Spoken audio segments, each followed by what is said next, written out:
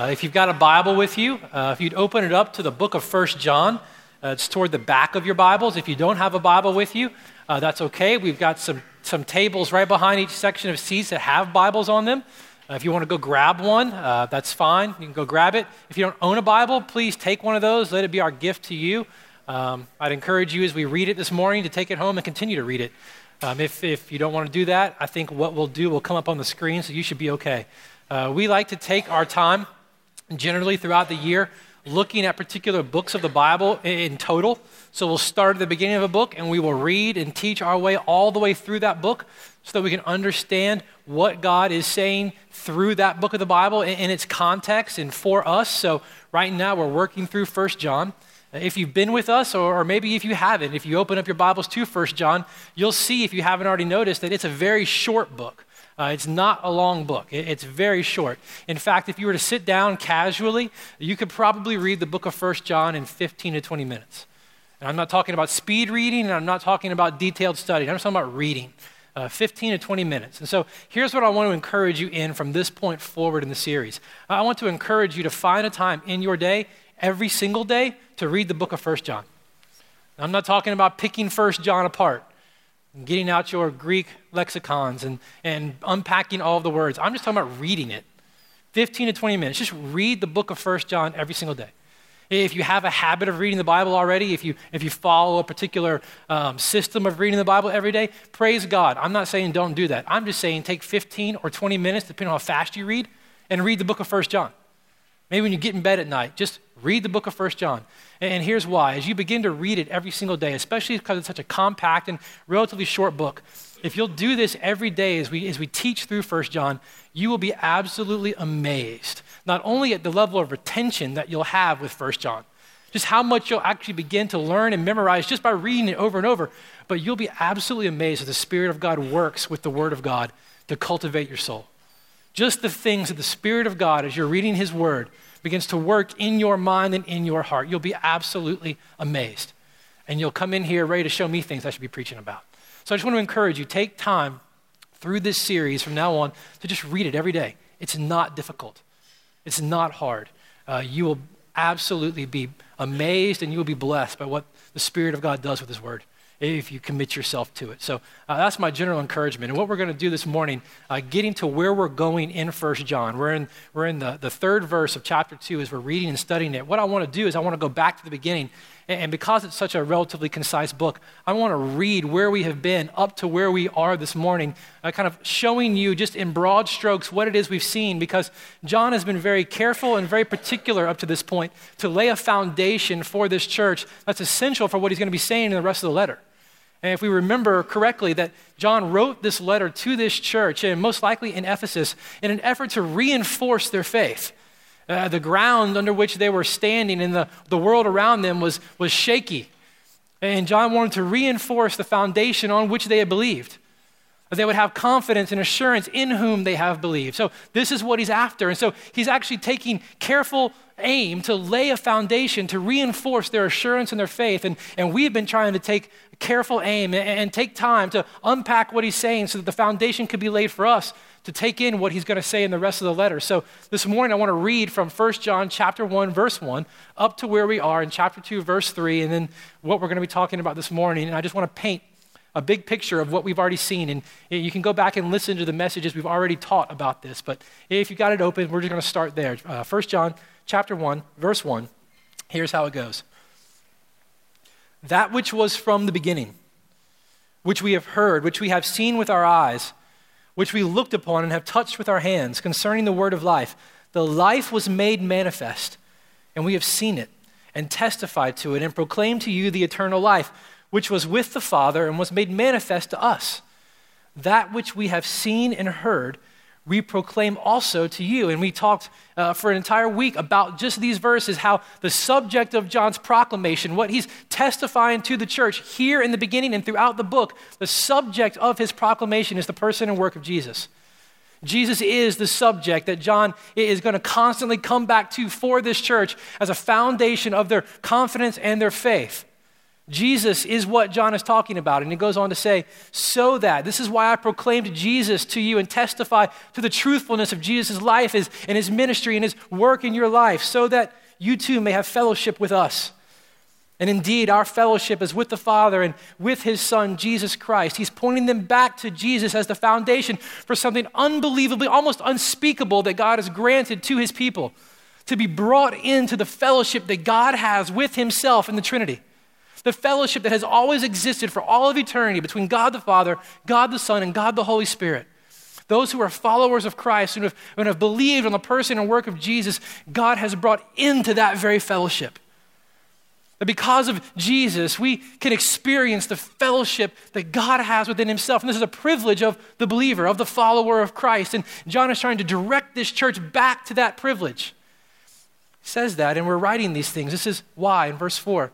We're writing these things, reminding you, pointing you, taking you back here so that our joy may be complete.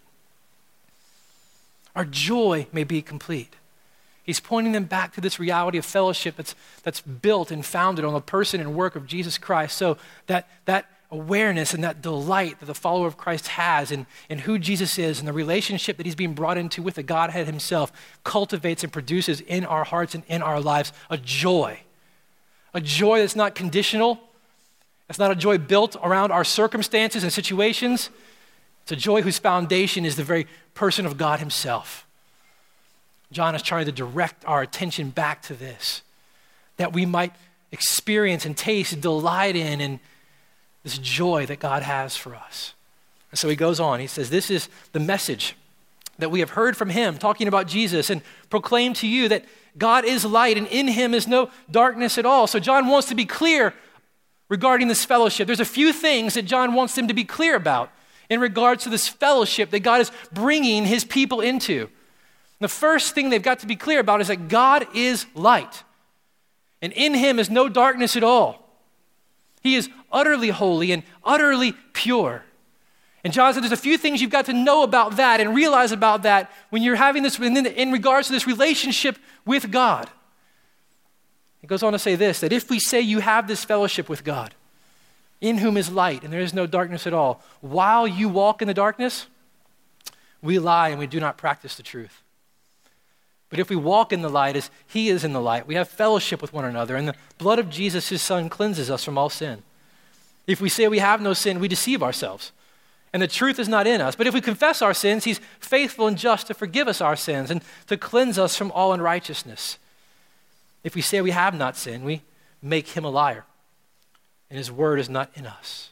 John wants him to be clear that what disrupts this joy, what erodes this joy, what robs this joy is sin. And he wants God's people to have a right understanding of their sin in relation to a right understanding of who God is, the one who they're being brought into fellowship with. You see, that there are people who have been a part of this church, who had confessed the same things, who had eaten the same meals, who had taken the same participation in the same communion, who had probably watched each other's kids and done life with each other, who had now left this church. Not to go to another church, but to do something totally in and of itself that was separate, that said, you know what, we praise God for the forgiveness that comes from Jesus. Yes, he's forgiven us of our sins, and yes, he's cleansed our soul from sin. Therefore, we can go do whatever we want. We're clean. God has cleaned us, so therefore we can go do whatever it is we want in this life with our bodies and with our breath. And John's saying, no. You got to understand something about this fellowship with God. You got to understand who he is and how you come to him. He is holy and he is pure, and in him there is no darkness. And if you say that you have fellowship with him, you are relating with God as he relates with himself in the Trinity, that you are brought into this relationship while you walk in the darkness, you are self-deceived. You lie. And ultimately, the truth of God is not in you, and worse, you call God a liar. You say that God's revelation of himself as holy, it's rubbish. He can coexist with darkness. You call God's wisdom in sending his Son to die in your place for your sins on the cross foolishness. It's foolishness. John said, if you say this and you live this way, that he has cleansed me and now I don't deal with sin, I don't have sin, there's no sin in me, and I relate with God, then You're deceived. You're deceived. So he goes on, chapter 2, verse 1. After saying that God is holy and sin is real and that you still sin, but you can deal honestly and hopefully and realistically with that sin because of Jesus, John says, my little children, I am writing these things to you so that you may not sin.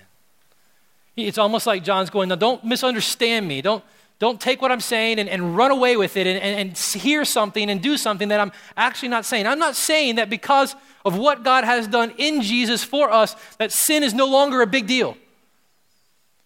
It's huge. It is a serious issue. It is so serious and so offensive to the holiness of God, it cost him the life of his own son. I'm not saying that your sin is not serious, so don't disregard it. In fact, it's so serious. What I want to encourage you in is to make it your aim to not sin anymore. Make it your aim, John says, to not sin anymore. And he goes on to give them the foundation for their pursuit of this life in Christ, to give them the only proper and right motivation for this pursuit of life here on this earth as a follower of Christ. He says, if anyone does sin, because you will, remember to say you have no sin is foolishness. The truth of God isn't in you if you say that. The law of indwelling sin is still alive and real in you. But if you sin, remember you have an advocate with the Father, Jesus Christ the righteous. If you are a follower of Christ, John says, when you sin in thought, in word, in deed, in action, in attitude, in motivation, in desire, he says, don't disregard your sin. Don't look over your sin. Don't try to redefine your sin. But at the same time, don't be devastated, crushed, and despondent because of it. Remember that you have an advocate before the Father, that someone stands before the Father in your place, and he is Jesus Christ, the righteous one, the one who came and lived a life of perfect delight and obedience to the will of God in your place, the life that God had created you in the beginning to live. Remember that he stands before the one who is light and in whom there is no darkness at all in your place. And not only that, he is the propitiation for your sins, John says in verse 2. And not only your sins, but for the sins of the world. He not only lived the life that God created you to live, he then willingly laid his life down on that cross to die to pay the price for your sin and for the life that you chose to live instead. That on that cross, God exhausted his righteous and his holy and his just wrath for your sin on the body of his son, Jesus Christ. And because he was righteous and had lived the life that you were created to live, his sacrifice was sufficient to pay the price for your sin and my sin. That's what propitiation means. Jesus exhausted the wrath of God in our place and averted the wrath of God for our sins, for those who place their faith in the person and work of Jesus. John said, if you are a follower of Christ, remember this. You sin. Don't disregard it. It is a big deal. It is a serious deal if you're going to claim to have fellowship with God in whom there is no darkness. Your sin is a big deal. Don't act like it's not. Don't disregard it. Don't redefine it. Don't become so despondent over it that you're despairing. Though remember, you have an advocate.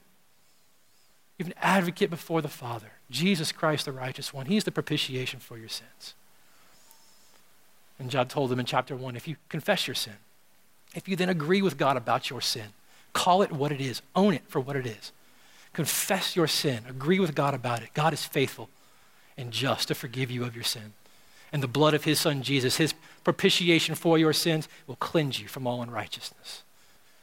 This is the foundation John is laying for this church.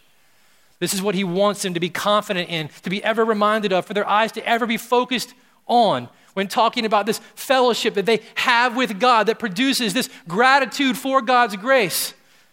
And this gratitude for God's grace that produces this joy that's unspeakable, unshakable, and eternal, because it's not rooted in your circumstances, but it's rooted in the very person and work of God himself. John said, this is love. We talked about it last week. He'll say it in chapter 4. This is the love of God. Not that you did something to earn what God did for you for your sins. This is love. Not that you loved God so much that he felt compelled to then respond in this way with Jesus. No, in this is love. Not that you love God, but that he loved you, that he loved us. And he sent his son Jesus to be the propitiation for our sins. This is the love of God that John is constantly trying to point their eyes back to, point their souls back to.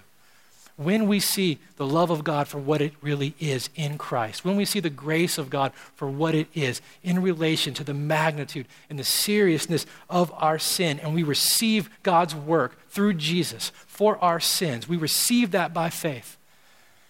What begins to happen in our own hearts and our own souls, which is one of the beautiful works and promises of the gospel itself, is that new desires begin to be cultivated in our heart.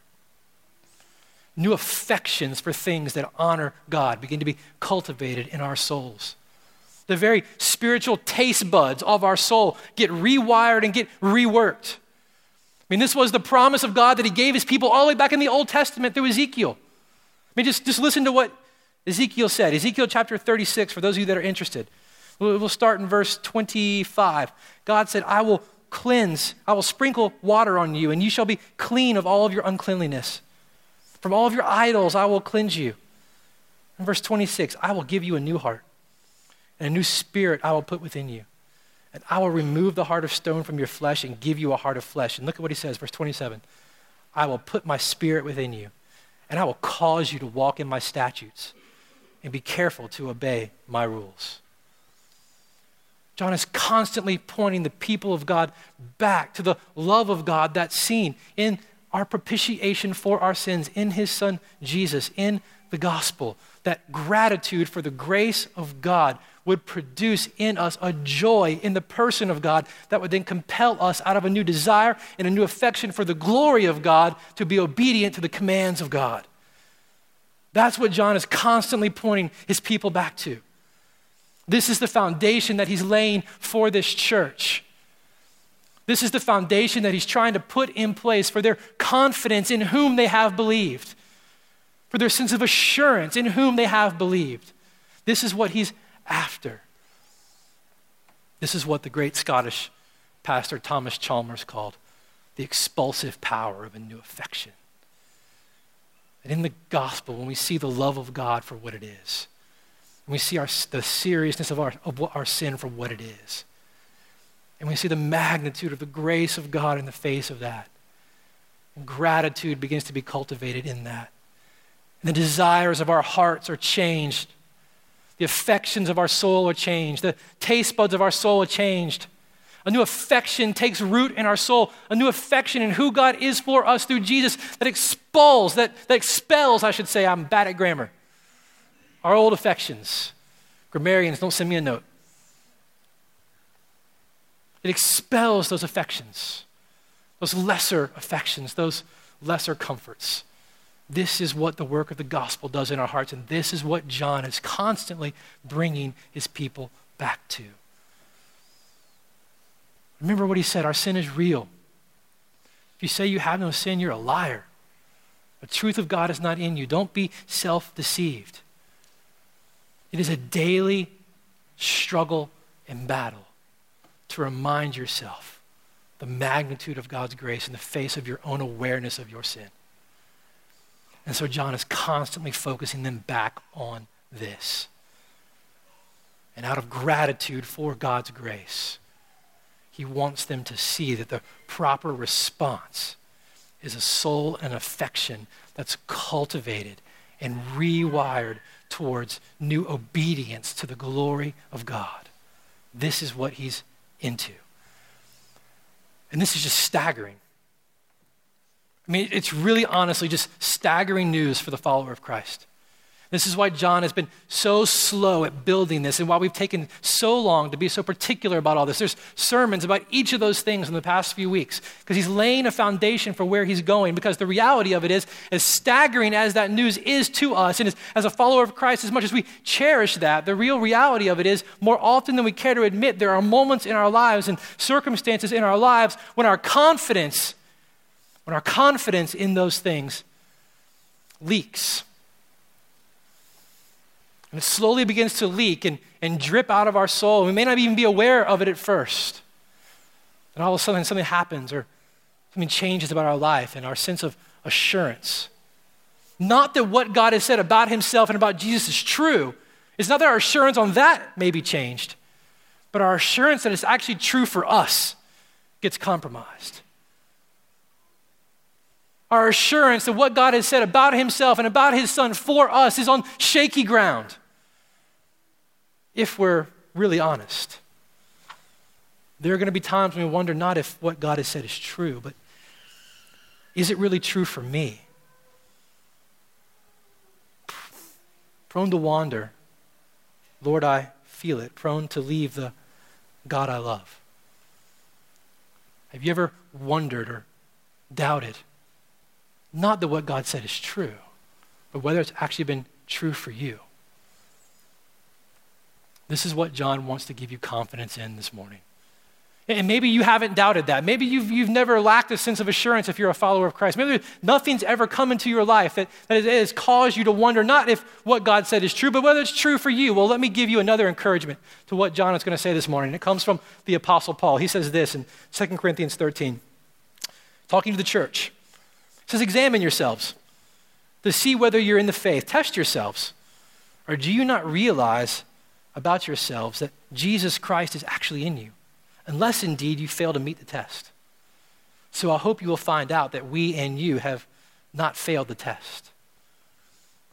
So if you've struggled with the assurance of whether or not God's good news in Christ is true for you, really, John has something for you this morning. If you've never struggled with that, let Paul encourage you in what John has for you this morning. And this is where he goes in verse 3. Look at what he says. Chapter 2, verse 3.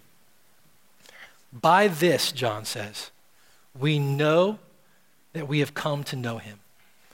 Now, if you've been around here for a long time, this is a joke around my house and in the office sometimes. If you've been around here at all, you know that one of my favorite tools in speaking is repetition. That's why I love John so much. We're going to teach on everything we've already taught again, probably 3 more times in this book. But I repeat things a lot because I honestly believe by the 15th and 16th time I say them, you might actually hear me. It might actually begin to sink in. So I say things a lot. And I'm going to say what I'm about to say probably 6 more times, maybe 10 more times this morning. Verse 3, by this we know that we have come to know him. John is not saying this is how you come to know God. He's not going to say in just a second, this is how you come to know God at first. This is not how you come to get saved. John is saying this is how you know that you know God. I wish there was a way that I could go into the Bible and actually change the capitalization of these words and say, and by this you know, little k, that you have come to know, all caps, know him. This is how you can come to know that you've really known him. And it's not a matter of factual information.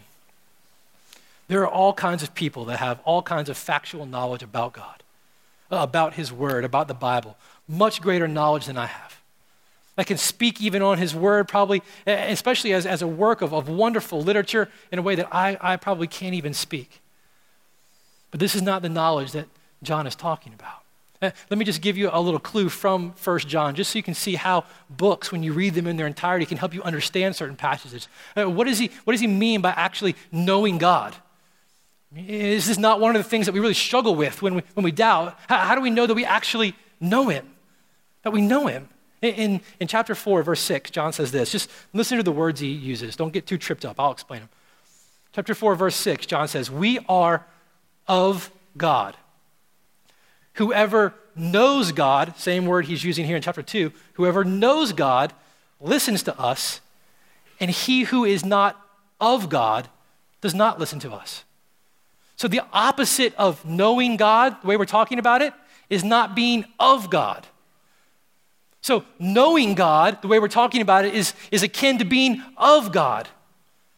He's talking about a life that is hidden in God. He's talking about a knowledge, let me say it this way, he's talking about a knowledge that can only come from experience.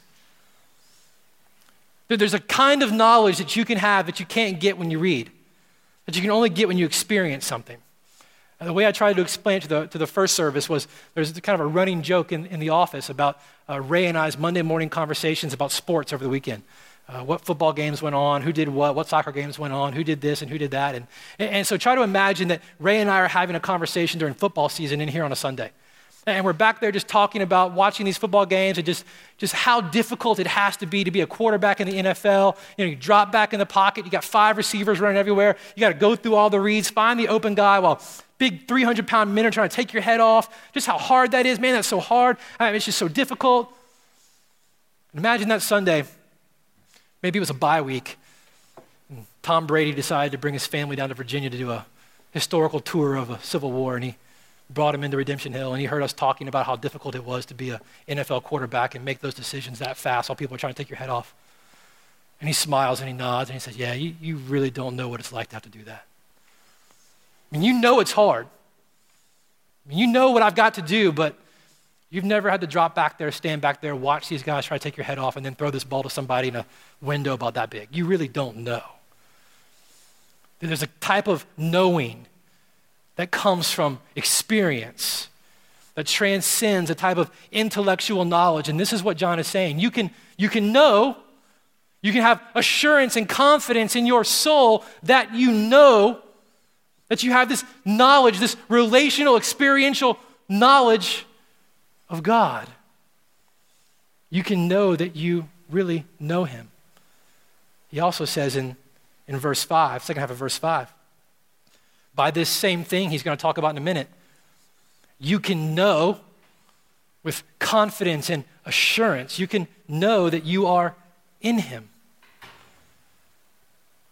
Knowing God and knowing that you are in him are very similar things. And John said you can know that you are actually in him, that you abide in him. And he does a great job of explaining what he means there if you actually go and read his gospel. This same John wrote the Gospel of John. He was one of Jesus' closest friends, arguably his closest friend. And John was recording the words of Jesus, John chapter 13, if I'm not mistaken. And Jesus said this, I am the vine and you are the branches. He who abides in me and I in him bears much fruit. For apart from me, you can do nothing. So to be in Jesus, to abide in Jesus means that you're like a branch that's attached to the vine. And to abide in him and to be in him is to be so attached to him that you become like him. That your life is now in him and his life is now in you and his character flows into your life and flows out of your life towards the good of others and the glory of God. This is what it means to be in him. And John says you can know whatever it is you're dealing with, whatever it is that's causing that leak in your confidence and your assurance. If you're a follower of Christ, you can know that you know him and are in him if you obey his commandments. This is the first way, John says, that you can actually know that you know him, if we keep his commandments. Now here comes the repetition. Remember, John is not saying that you come to know Jesus through your obedience. That your obedience and your keeping the commands of God is not the way that you actually come to know God for saving faith. That's not what he's saying. He's saying this is how you as a follower of Christ can know, can be assured that you actually know him. To say the opposite, to say that that you come to know God through your obedience is heresy of the highest order. To say that in any way, shape, form, or fashion, it's your obedience and your works that brings you to that redeeming love of God is heresy of the highest order. John and Paul and the entire scriptures will have nothing to do with that. He's not saying that we come to know God by keeping his commandments, but that we can know, that you can know, that you know God, and that you are in him by looking at your obedience. John Stott, one of my favorite pastors, he said that in this section of the first John, John is teaching that salvation is evidenced by obedience, and in turn, obedience contributes to your assurance. It doesn't earn your salvation, and it doesn't build your assurance. It's evidence. It contributes to your assurance. So let me say it this way. The first contribution to your assurance, that as a follower of Christ, that you can know that you know him and are in him. It's this, ask yourself this, do you delight to obey God's word? Again, repetition. John is not saying that you have to keep his commandments perfectly. He covered that in the first chapter. He said if you say that you know him, if you're in fellowship with him, if you abide in him and yet still walk in darkness, say you have no sin, say you don't deal with sin, he said you're a liar. You're self-deceived. Worse off, you call God a liar. That's not what he's saying. He's not saying that you look at your perfection. What he's saying is, do you have a desire to delight in the word of God? Do you have a desire to obey the word of God out of delight in God and gratitude for the grace of God, to the glory of God? Does that exist in your soul? When there is a genuine gratitude to God for his grace towards you in Christ and a genuine desire out of that gratitude to obey the word of God. There's a genuine desire to be obedient to the word of God out of that gratitude. John says that's evidence for you. That's a contribution for you that you can know that you actually know God and that you are actually in him. That's the evidence of a transformed life. That's the evidence of what God promises people way back in Ezekiel, that by his Spirit, he would give them a new heart. That new heart would be empowered by the very Spirit that raised Jesus out of the dead. That very Spirit would continue to will and to work within you, giving you new desires and new affections. You would delight in the glory of God. There would be a growing gratitude for the grace of God. Out of that gratitude for who God is for you and out of that love towards God for his grace, there would be a delight to be obedient to the word of God. The battle will still be there. John's been clear, the law of sin in your flesh, it's still real. You will still disobey. You will still sin in motivation, in attitude, in thought, because the law of sin is still at work in you. The very Spirit of God that raised Jesus from the dead also abides in you, and he's given you new desires and a new heart. Is the desire out of gratitude for the grace of God producing an attitude in you, an affection in you to surrender to the word of God? That's why when you go back and look at the things that we talk about, when we talk about like embodied values, what things we want to be characterized by, we just don't say we want to be people characterized by the word of God. Lots of people read the word of God. Lots of people know the word of God. Lots of people know the Bible.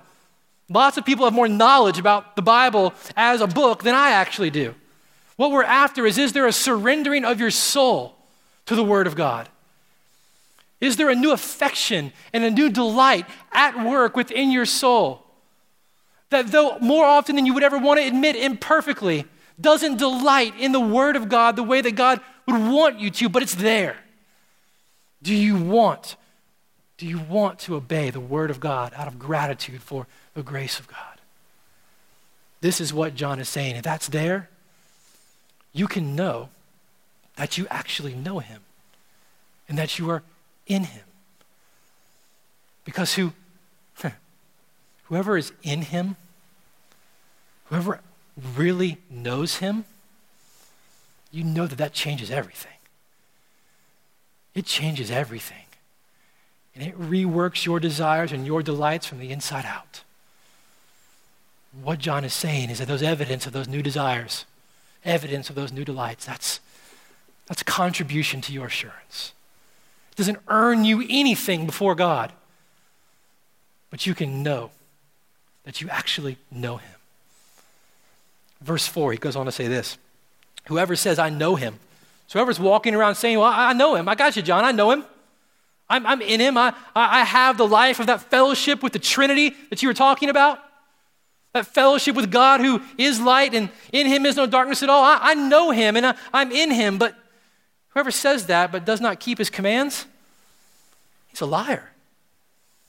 And the truth is not in him. This is just honestly, you understand this. There's no clever language John's using here. This is just a way of depicting the modern, unfortunately, evangelical hypocrisy. I mean, we're all prone to it. We get so fixated on people having particular experiences and assenting to particular knowledge that we pay no attention to whether or not that actually has transformed anything in the soul. It's so much so that for whatever statistics are worth, the greatest percentage of our population in this country claims to know God. Claims to be in God. If knowing God and being in God are the same thing, they claim to know God. John says, if you claim to know God, but there is no desire to be obedient to the word of God out of a delight and a gratitude for the grace of God, to the glory of God, then I dare say you may be a liar. You may be a liar.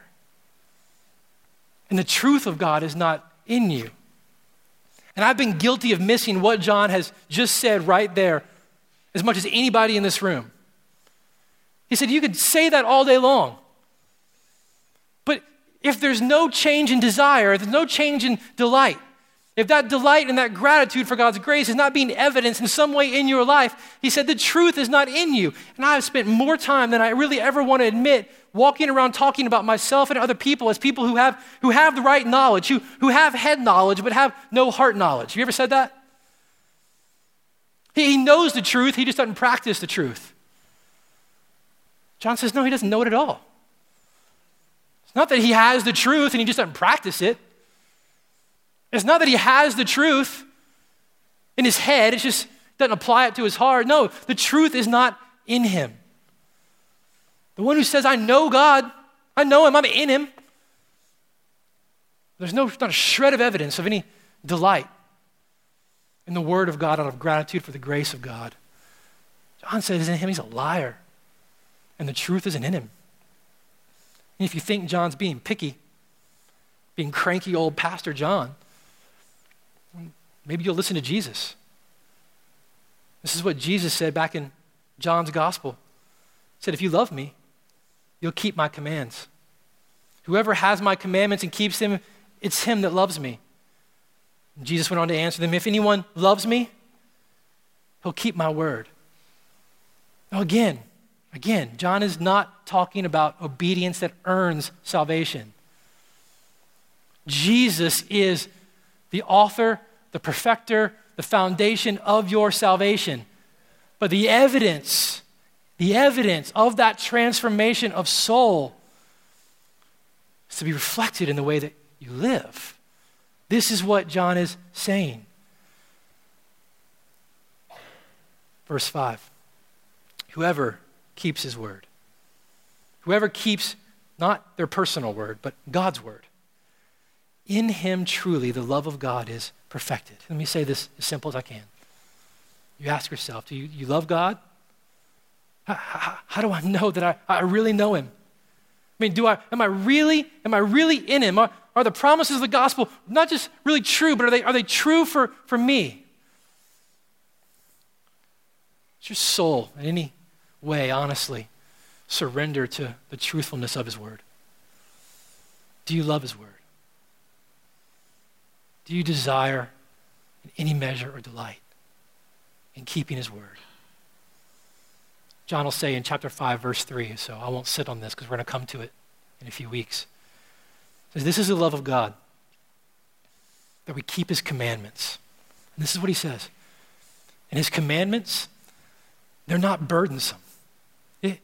If we know him, if we're in him, if our affections are being changed by the very Spirit that raised his Son from the dead, and we know him, we know the love that he has for us as he's shown us in Jesus Christ, the propitiation for our sins, John says, then his commands and his word won't be burdensome. In fact, there'll be a delight. There'll be a delight that begins to grow. However imperfect at times, there will be a delight for his word. It's not burdensome. It's not burdensome. Do you love him? You wonder, do you delight in his word? Is there a surrendering of your soul to his scriptures? By this, John says, we know that we are in him. Verse 6, whoever says he abides in him ought to walk in the same way in which he walked.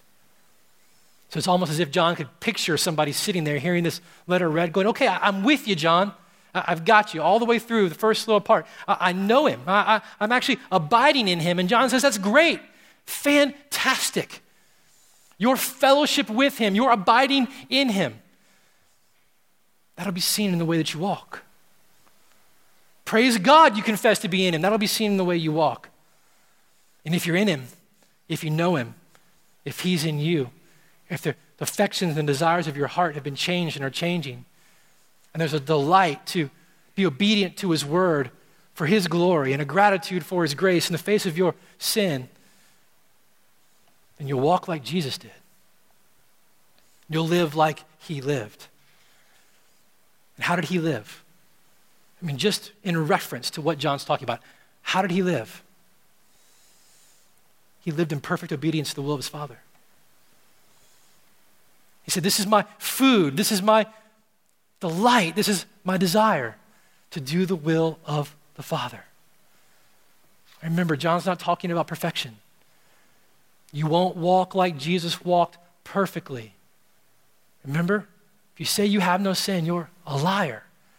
John is after the awareness of a transformation of desire, a transformation of affection, a transformation of delight put in you by the very Spirit that raised Jesus from the dead, a delight in obeying God for the glory of God out of gratitude for the grace of God. This is what John is talking about. This was the very promise that God gave his people all along, and God does not fail on his promises. John's saying, if this is true of you, you'll walk the way that he walked. White-knuckling a transformation of behavior and obedience so that you look like Jesus is not what he's talking about.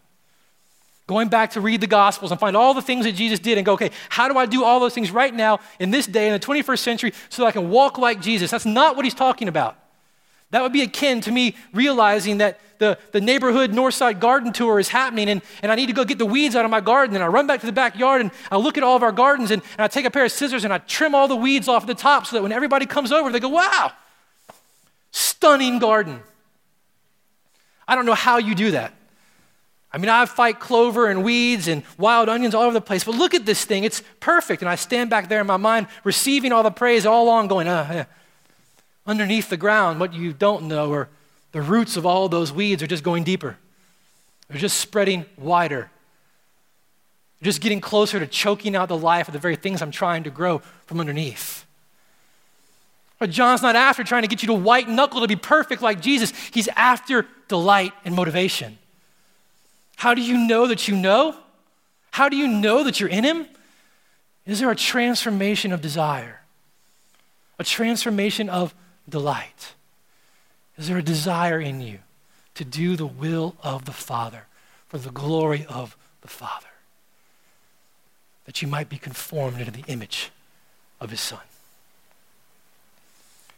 If statistics are of any use, and rarely are they of ever any use, because it's very hard to get an unbiased poll and an unbiased statistical analysis. But let's just say they're of some value. If they hold any value, that means that there are people in this room right now and people filling this city. You won't even get outside of Richmond. People in this room and people filling this city who profess to know God this way, to know him and to abide in him. Yet there is not a shred, and there never has been a shred of desire or affection for the glory of God and gratitude for the grace of God that produces new delight and new obedience to God in his word. And what John is saying is, you don't need assurance. If that's you, assurance is not what you need. I mean, Jeremiah prophesied centuries before, woe to all the people who stand up and say, peace, peace, where there is no peace. John's saying you don't need assurance, you need the grace of God. You need to go back to the grace of God that's found in the Son of God. You need to go back to the God who is light and in whom is no darkness, and look upon him till you see the seriousness of your sin. And before you're crushed by the seriousness of your sin, you need to see in this God the magnitude of his grace towards you and his Son. You need to see the righteous one who lived the life that you were created to live in your place. The one who then laid his life down on the cross to exhaust the holy and just wrath of God for your sin in your place. The propitiation for your sin, who God accepted and then raised him from the dead by his very Spirit. The one who said that if you believe on him, in his person, in his work by faith, that same very Spirit will come in that heart of stone with no affection towards God. He'll take it out. He'll give you a new heart. That new heart will have new desires. That new heart will have new affections. And not only will it have new affections and new desires, the very Spirit of God that raised him from the dead and changed your heart will reside in you to work in you and will you towards God's very good pleasure for his glory and your joy. You don't need assurance, you need the grace of God. And he looks at the church and he says, hey, if you can say that there's a measure in you that however weak or strong at that moment, yes, I desire to delight in the glory of God and the commands of God and the word of God. I want to be conformed to the image of Christ. Yes, the law of sin is at work in me. Everything I want to do, I can't do. Everything I don't want to do, I do. Woe is me, wretched man that I am. Who will deliver me from this law of sin? If you desire to delight in the word of God and the glory of God, John says you can know. You can know by that delight that you really do know him. You really are in him. As we wrap up, let me jump back to what Paul said. He looked at the church and at everybody, wherever you are on spectrums of faith and doubt and skepticism or delight. He said, examine yourself. Examine yourself to see whether you're in the faith. Test yourself, or do you not realize this about yourself, that Jesus Christ is in you? Do you realize that? Unless indeed you fail to meet the test. And what John says is, don't try to ground your assurance and your confidence on your own perfection. Your obedience is not the ground of your assurance. The perfection of Jesus is the ground for your assurance. Your delight to be obedient to the word of God is evidence that his perfection is at work in you. Don't judge it by your obedience, and don't judge it by your feeling. I mean, so many people struggle with this question of whether we really know God and whether I'm really in God, because at some point in time I felt something when somebody talked about God. And whole churches spend so much time trying to manufacture and reproduce the environment and the circumstance that created the feeling, that produced the thought that is the ground for the assurance, and it's rubbish. You can't ground your assurance, John says, on the way you feel. That's not the proper foundation. The foundation for your assurance is the person and work of Christ, not the way you feel. Those of you who are married, you know what he's talking about. You wake up sometimes in the morning and you don't feel like you're married. I won't ask you why you feel that way, but you know what I'm talking about. Don't lie. If that became the grounds, if that became the evidence of your confidence in your marriage, that would be worrisome. That marriage is evidenced by your commitment and your loyalty to the commitments that you made. John's saying, don't judge it by your feelings. Don't look to your feelings. Don't look to your best efforts at perfection.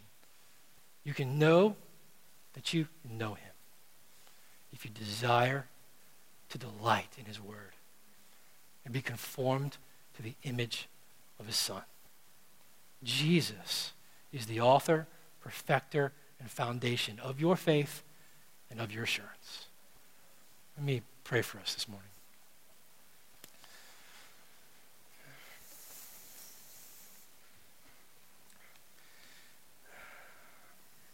Father, I thank you first and foremost for your word. I thank you that it is your word to us, that it reveals to us who you are. It reveals to us your Son. It reveals to us our need for you and your grace towards us. I ask that you would do what only you can do in our hearts and in our souls, that you would conform our souls and the desires and delights of our heart and soul to delight in your word, to delight in your glory. I ask this in the name of your precious Son, Jesus. Amen.